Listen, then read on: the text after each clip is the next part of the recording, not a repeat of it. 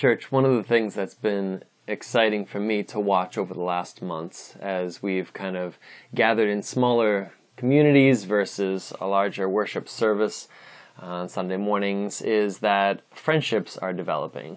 Friendships which might have been just merely acquaintances in the past are becoming people who know each other and who get along well and who enjoy getting together and talking, who look forward to seeing one another, who are realizing more and more that they have in common.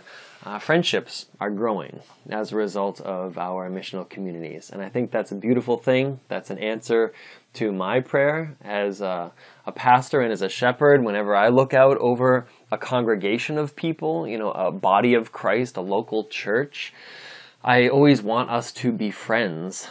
First and foremost. Doesn't mean we always agree on everything, doesn't mean we're all the same, not that, but just that we would have a kinship, that we would feel like family. And just as with family, sometimes you don't get along, sometimes you don't agree, but you still think of yourselves as together. And I'm seeing that grow. For this week, I wanted to ask us to consider taking those friendships and moving them past just friendship to fellowship.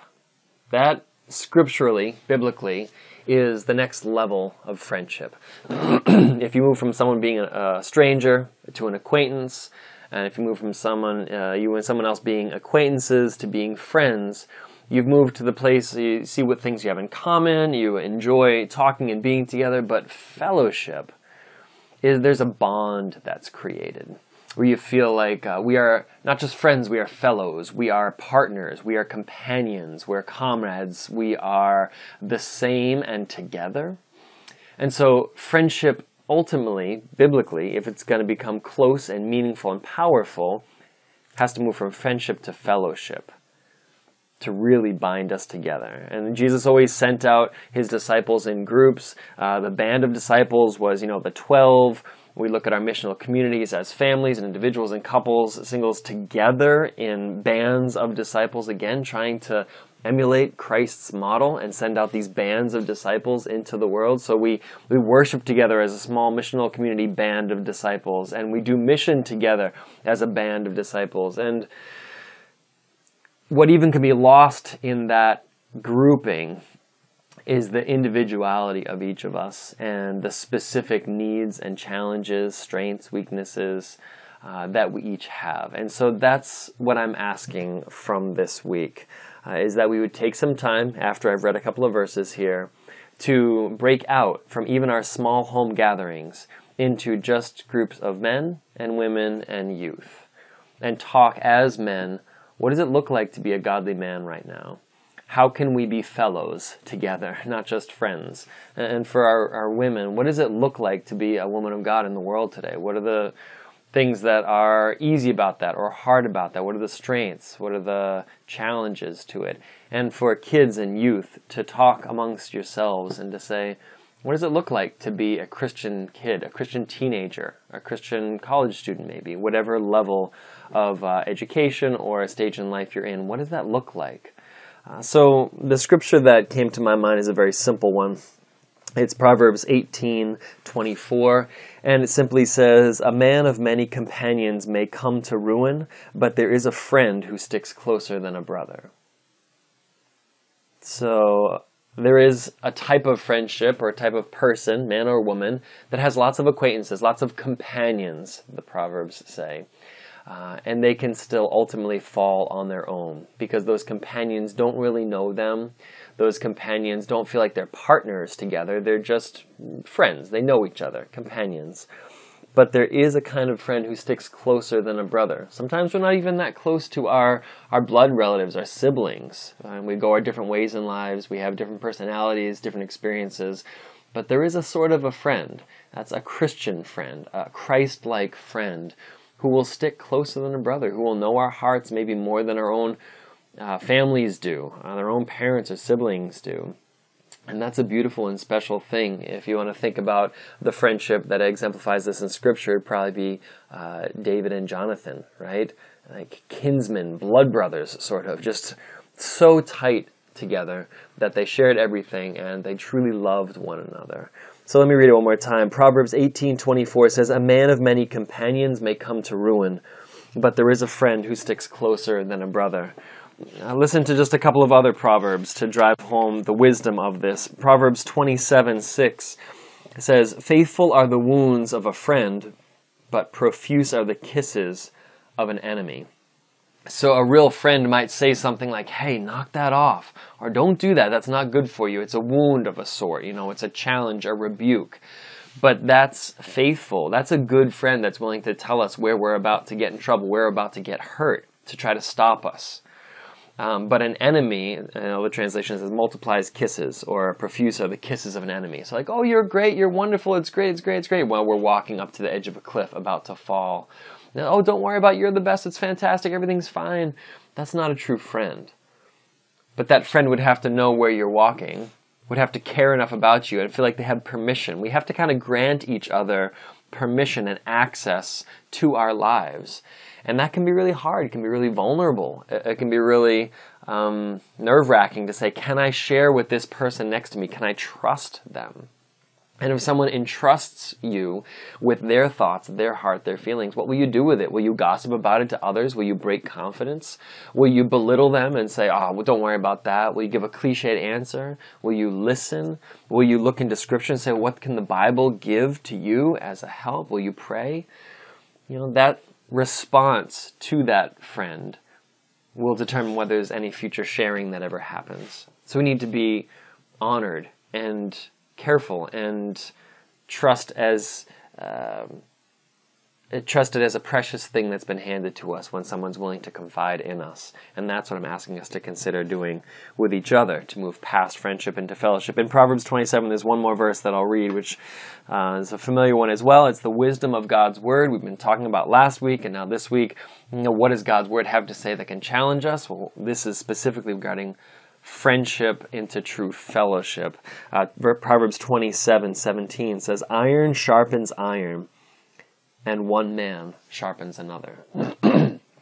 So sometimes you have to strike iron against iron to really get it sharp. There's some sparks that fly and some grating that happens. But if our goal is to be as effective as we can at looking like Christ in the world, then it would be good to have some iron sharpen our iron, to say, how are we living for Christ? Men, as you gather as a group of men, talk to each other honestly and say, what is hard about living for Christ in this world? For you specifically. We don't need to go into generalities, just for us as an individual. For me, what's challenging about living as a godly man? And then let other men speak to us about things they've discovered, about scriptures which matter to them, or just to share and kind of commiserate. Yes, I also feel like that is a challenge for me. Well, now how can we pray for each other? How can we grow in that?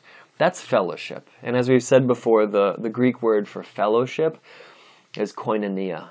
It means communion. It means participation, partnership, fellowship. It's beyond friendship. And that's where I hope that we'll go. So I thought what I might do for this time is give you a scripture to read to start with as you break off in your groups. I'd like to challenge you to read the book of Titus, chapter 2, verses 1 through 9. And that is Paul's advice to Titus for how to talk to the men in his church. Men, these are the things that are important to being a godly man.